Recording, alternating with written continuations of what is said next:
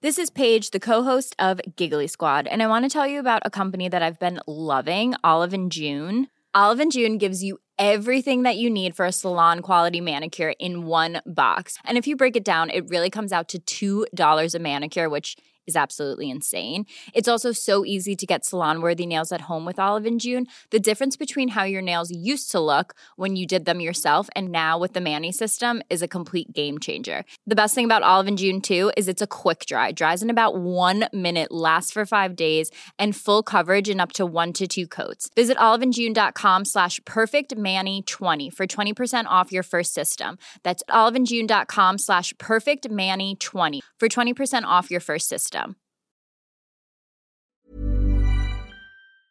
Hi, welcome to your Hollywood crime scene mini-sode. Hi, how are you? I'm good. It's morning time here while we're recording. Usually we record the show at night, so we're still waking up. we're still waking up a little bit. But we're going to be vibrant. There's one thing that wakes me up for sure. What's that? Hearing about crime and murder. Perks your little ears up. I feel like I want to... Oh. Did you say murder? I said murder. Uh-huh. Yeah. Well, this month is December, as you know. Yes.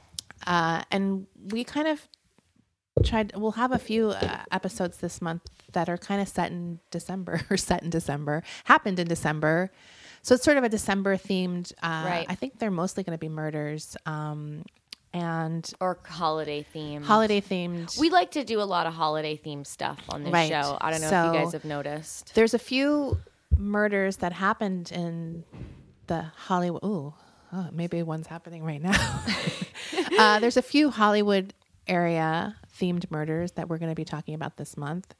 And today's murder happened in Covina, which is a suburb of Los Angeles. Right. Anyways, so I'm all about writing these like grand and sweeping intros lately. I'm really into it. So in cinematic history, Jesus. sorry, there have been a few memorable murdering Santas, Rachel. There's the movie Silent Night, Deadly Night. Yes. Did you see this movie? I remember the poster very vividly. I do too. And my favorite murdering Santa, which is actually something I love so much that I might recap it for a bonus episode this month, it's from one of those anthology horror movies from the 70s. This one was the Tales from the Crypt from the 70s, and it's a really good movie. You should watch it. And there is one of the segments. I think there's like 4 segments per movie. Yeah. Because it's like one of those, like whatever. Joan Collins, who brought her Love receipts, right? Is murdered by an escaped mental patient dressed as Santa. Spoiler alert. That's scary. I guess I should have done the spoiler alert first. It is so good. And she has like the most amazing 70s pad. There's lots of white. So when the blood happens, It's quite dramatic. Gorgeous. Right. I just want to say that I have always wanted an SVU episode about a mall Santa. Oh, really? Yeah. I've also had a fantasy of having a brutal murder happening while that song "Hark How the Bells Sweet."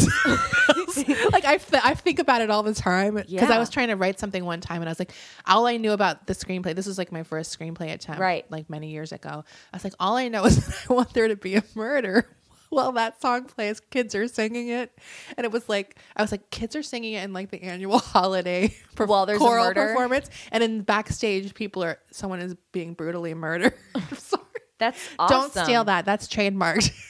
Yeah, because I was like, that song is such a good stabbing song. It is a really good. It's a very forceful, dramatic. You just picture someone being fucking stabbed. That song's always on my Christmas playlist. It's one of those songs that I kind of hate and kind of like because it's so just traditional, so over the top. Yeah, I feel like that's one of those ones where the version of it is key. Like there are like you don't want the one that's like Mannheim Steamroller. You have to get the original or like whatever choir something. version. Anyways, back to the story. Sorry, you love our asides. Come on.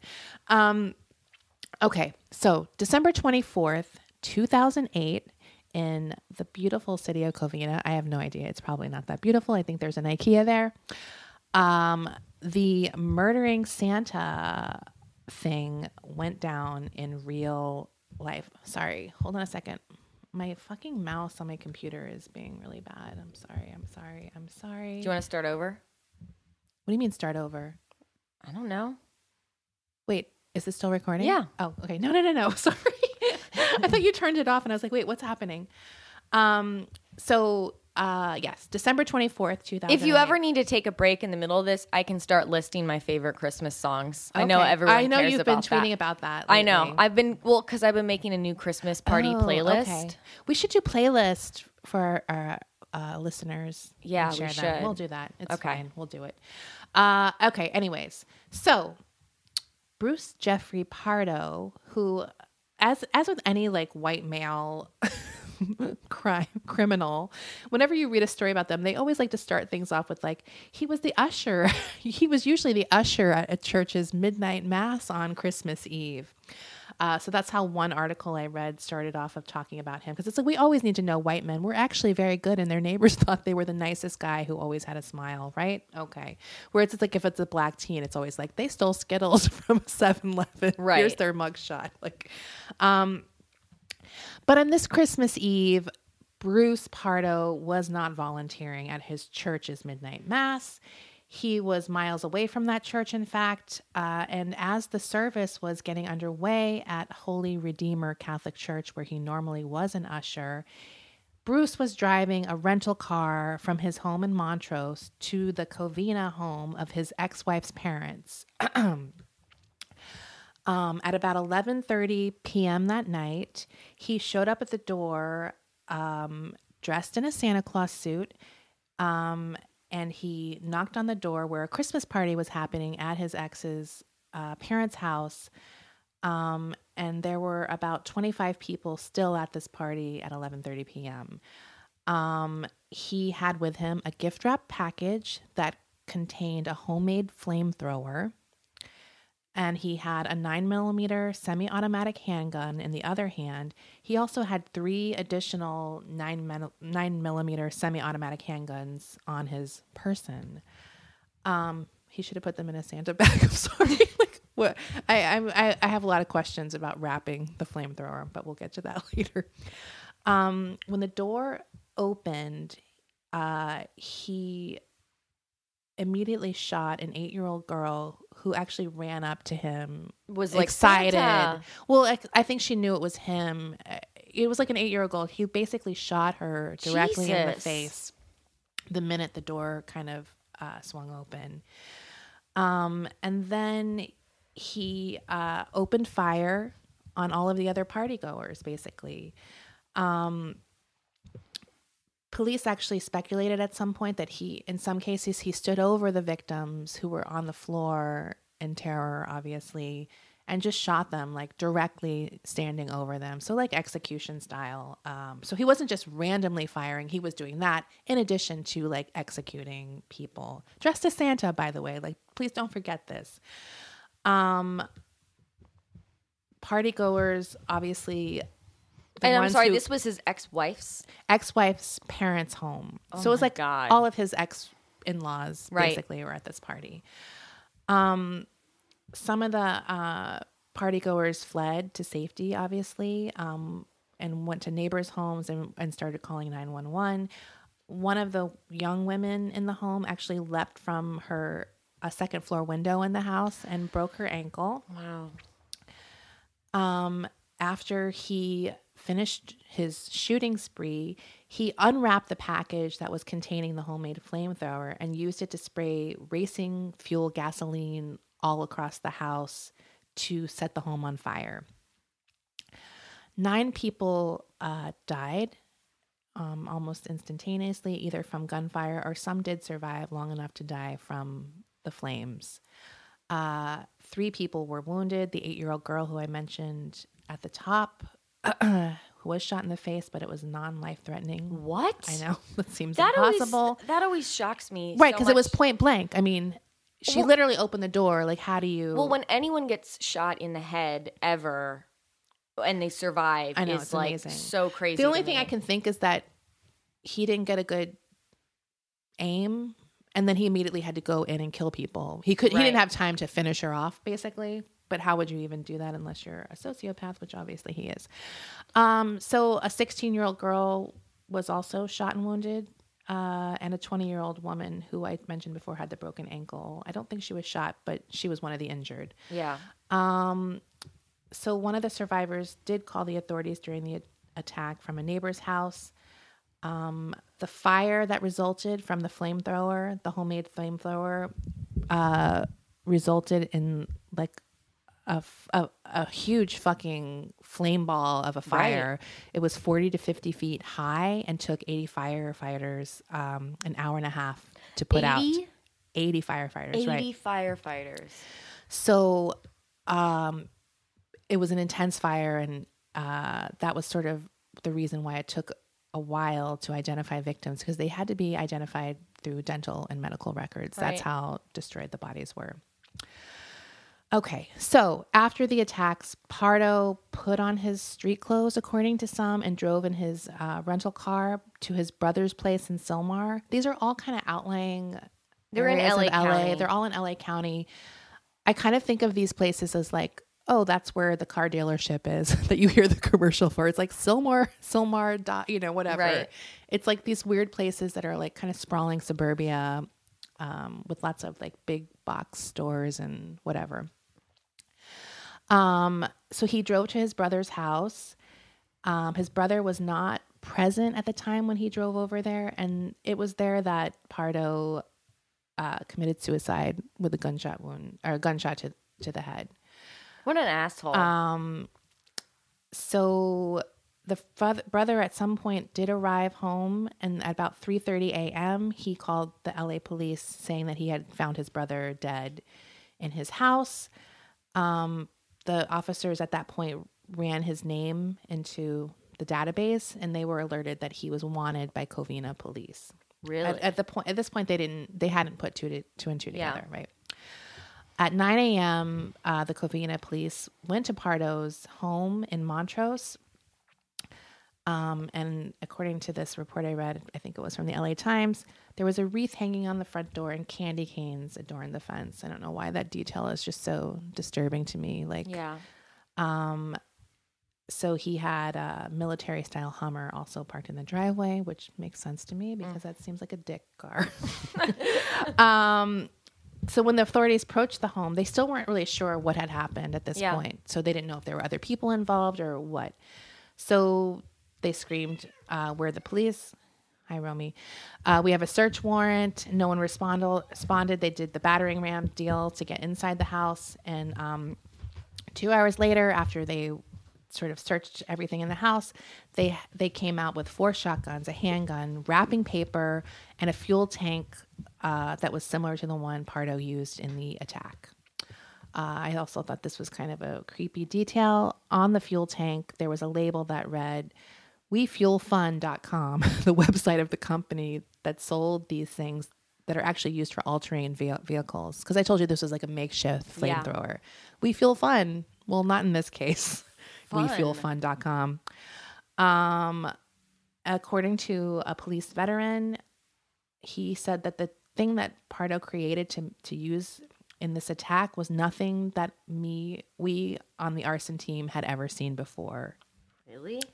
Yeah. So he was, fucking creating some shit.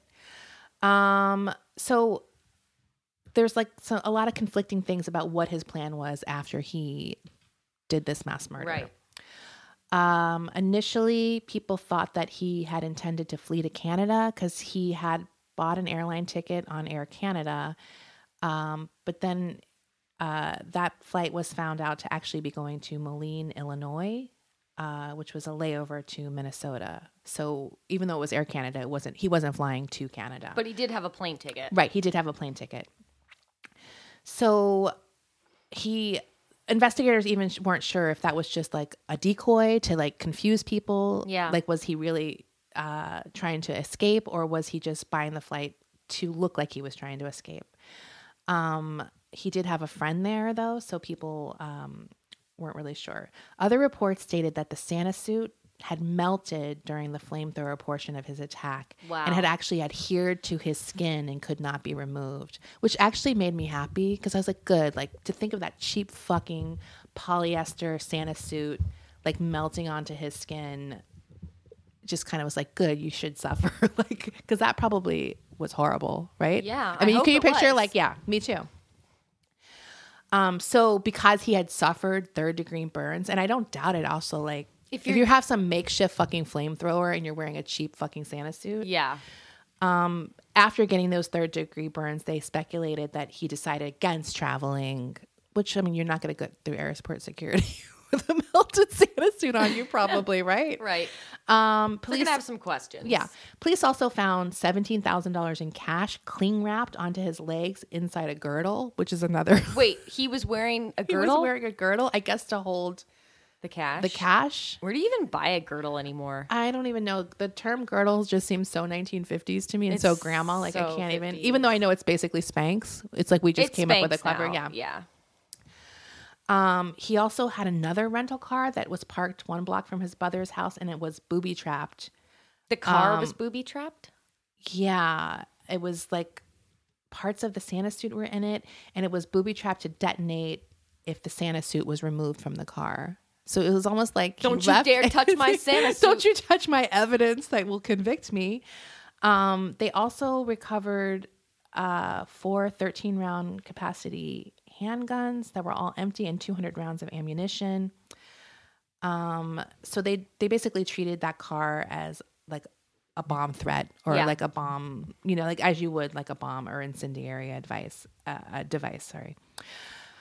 So I already talked about what they found at his home, and they described his home as a virtual bomb factory, the police. Okay, enough about that guy. For a second, let's talk about the people who did die. The victims of this crime were obviously his ex-wife, Sylvia Pardo, who was 43, and she died of a gunshot wound.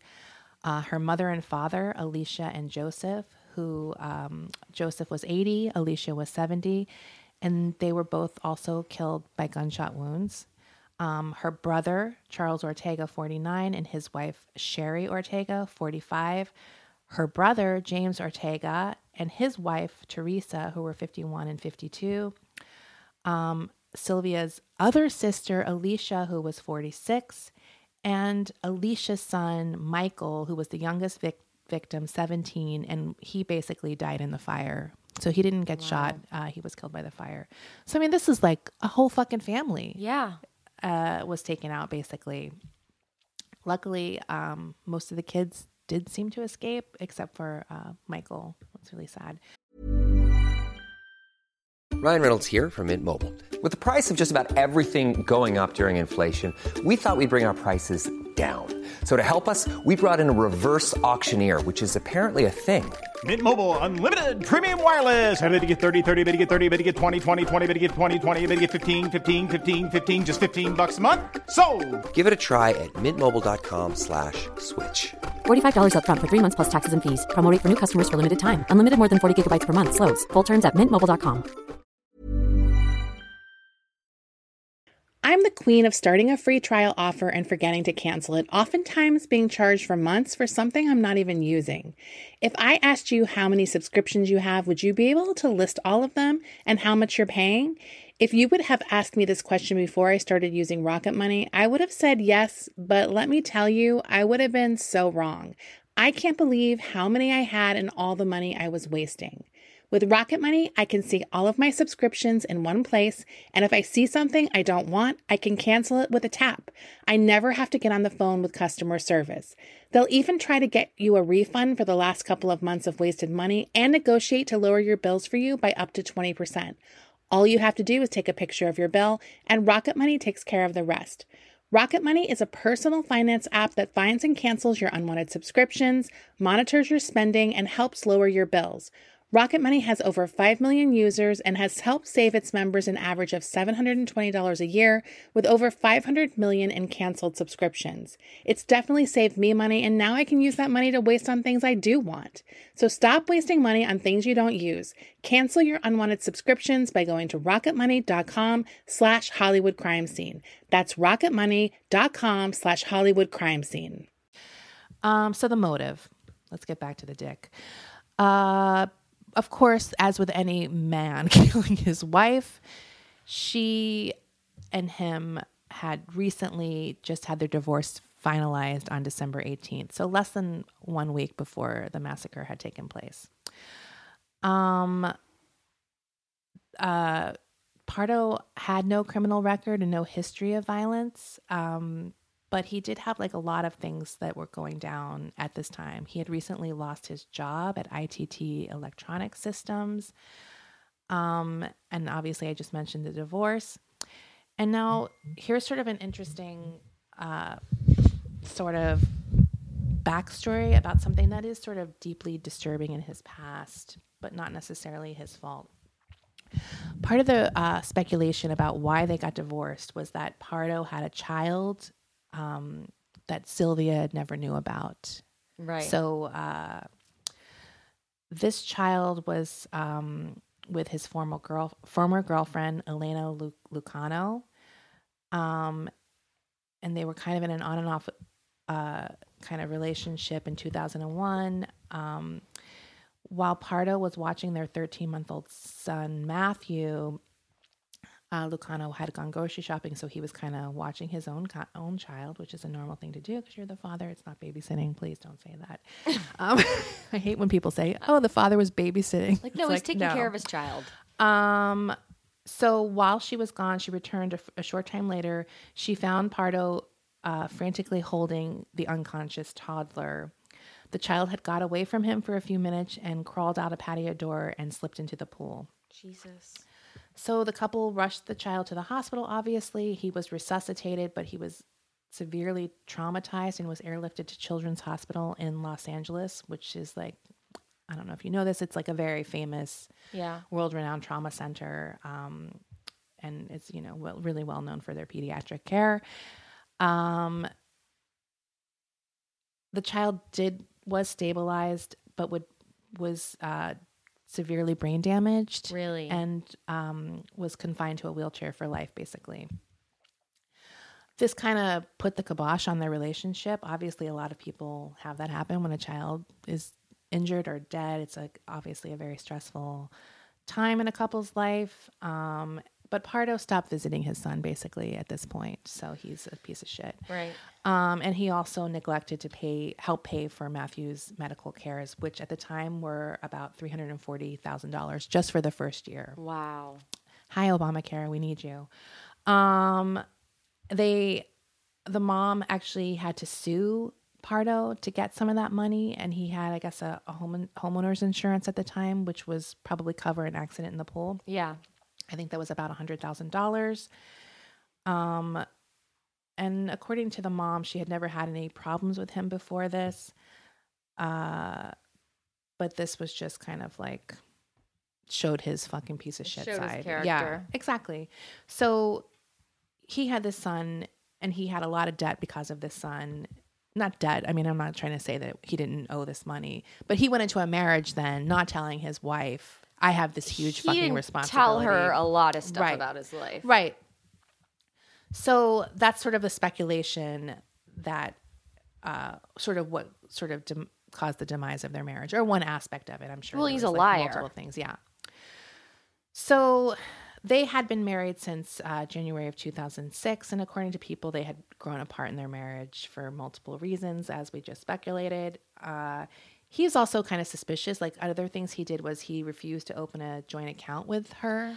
Oh. And he also expected her to take care of her own 3 children, which were from a previous relationship. He didn't want to be involved as their dad in right. any way? I mean, obviously, I'm not going to judge the victim here, but Jesus Christ, what a piece of shit. Right. In the divorce settlement, he was ordered to pay her $1,700 a month in spousal support. And he described it to his friends as that that she was taking him to the cleaners. He was also required to pay her a $10,000 settlement at the divorce, as a divorce settlement. And she was allowed to keep the wedding ring and the family dog. Obviously, Bruce was not happy about her getting anything, probably. Right. He did also complain to friends that she was living with her parents. She didn't even have to pay rent. Why is he giving her this money? And he did like the classic thing, like she's just out there buying luxury cars and da-da-da. It's like, dude, $1,700. It's is not that much much money.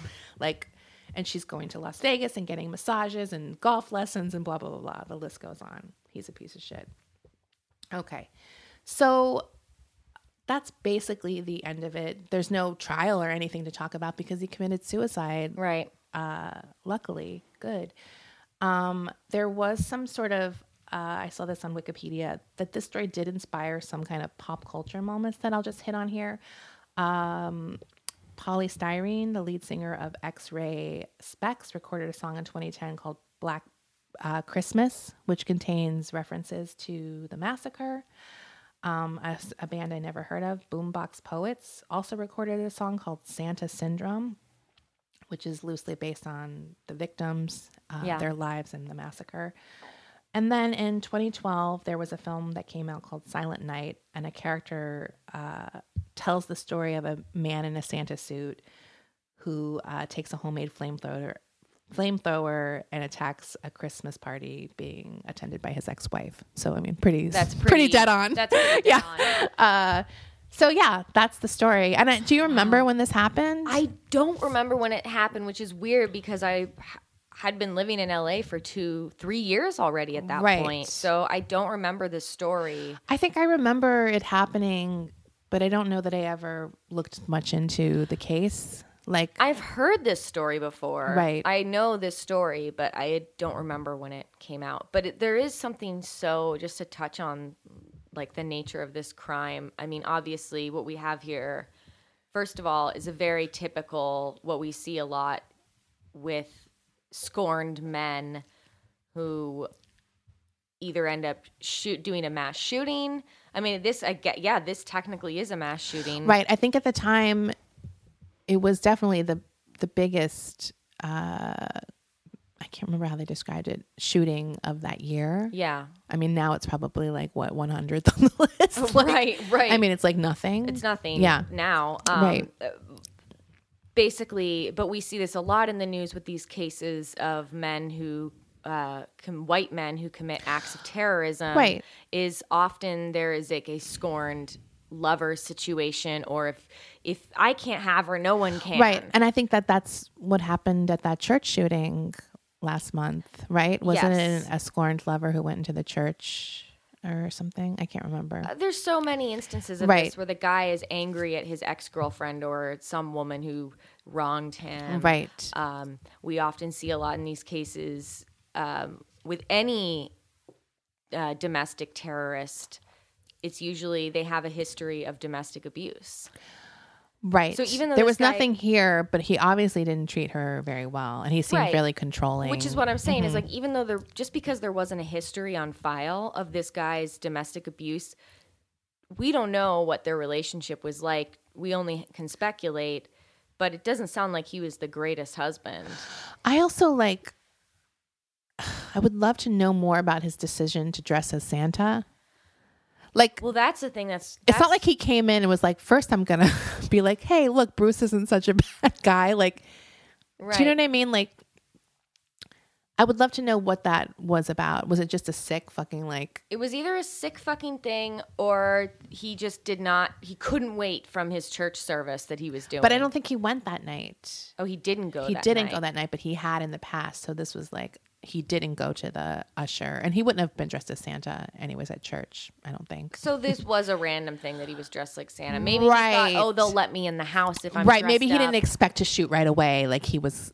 Also, he wrapped the flamethrower. That just seems like a bad call when you want a mass murder. Hold on, guys. I got to unwrap this package really quick. Well, obviously he was shooting first. I just don't know why he wrapped the flamethrower. It just seems like obviously we're not dealing with a person who's well. No, this is someone who wants to inflict terror on others, clearly. Yeah. I mean, thing that's like that is unique about this case is that he was dressed up as Santa. Right. I mean, obviously it would have made news because a lot of people did die. Right. But I feel like the Santa element gave it that extra. It's a horror movie element that it gives it. Yeah. So it's going to, I mean, as we know, you're forgetting about mass shootings. I mean, we've already stopped talking about 50 people dying. You know, this small of a number, it's like, doesn't even matter anymore almost. No. I mean, it does matter, but like people just, it can't maintain a news cycle. The news cycle for a mass shooting in 2017, I've come to find has been like 20 hours. Right. It's insane. Like not even a whole day anymore. Right. It's insane. It's but crazy. I do think that the Santa element gave it that. It's memorable extra, because of the Santa element. right. And I feel like. I mean, it's like, obviously this guy was suicidal on some level. It's like, couldn't you have just fucking killed yourself instead? Just killed yourself and spared the lives of all these people? I mean, the best thing we can hope is that he suffered greatly before he shot himself in the head with a 3rd-degree burns and a melted Santa suit on him. I mean, It's just so, it really is just, It horrifies it's so me. senseless. everything is horrifying, but for some reason that really horrifies me because I used to be traumatized by thinking of kids' pajamas, how they had to be flame retardant. Stuff melting onto your skin. Yeah, like thinking of fabric melting on your skin is literally my nightmare. And the other nightmare I have, which I don't think it'll ever happen to me because I don't know that I'll ever be so obese that I can't leave my sofa. It's possible. You never know. You never know. I mean, I'm not going to like shut down my dreams yet. But like the idea of where those people get stuck on a chair and the fabric starts bonds to their skin. Well, Like those kind of things literally send me over the edge. Me. Like it makes me so queasy. it makes me goose pimply and like faint. Like thinking Yeah. about that kind of stuff melting onto your skin or attaching to your skin is so horror movie to me. Like, Did you see the movie Clown? no, Do you know about the movie Clown? No. Okay, so it came out a few years ago. I'm pretty sure Eli Roth produced it or directed it. I know he's involved in it, but basically somebody, like a fan of Eli Roth, they made like a spec trailer for this movie concept and it got turned into an actual Eli Roth film, Right. which I think is really crazy and cool. But I haven't seen the movie because I can't do Eli Roth gore. Right, I he's can't. very I gory. can't handle him, but I like horror movies, so I read all about this movie and I'm super into the concept of it. Basically, a dad puts on a clown costume to entertain his son's birthday party, and the clown costume won't come off, and it starts to like bond to his skin. ew, And as a result, he takes on this Evil killer, evil clown. clown.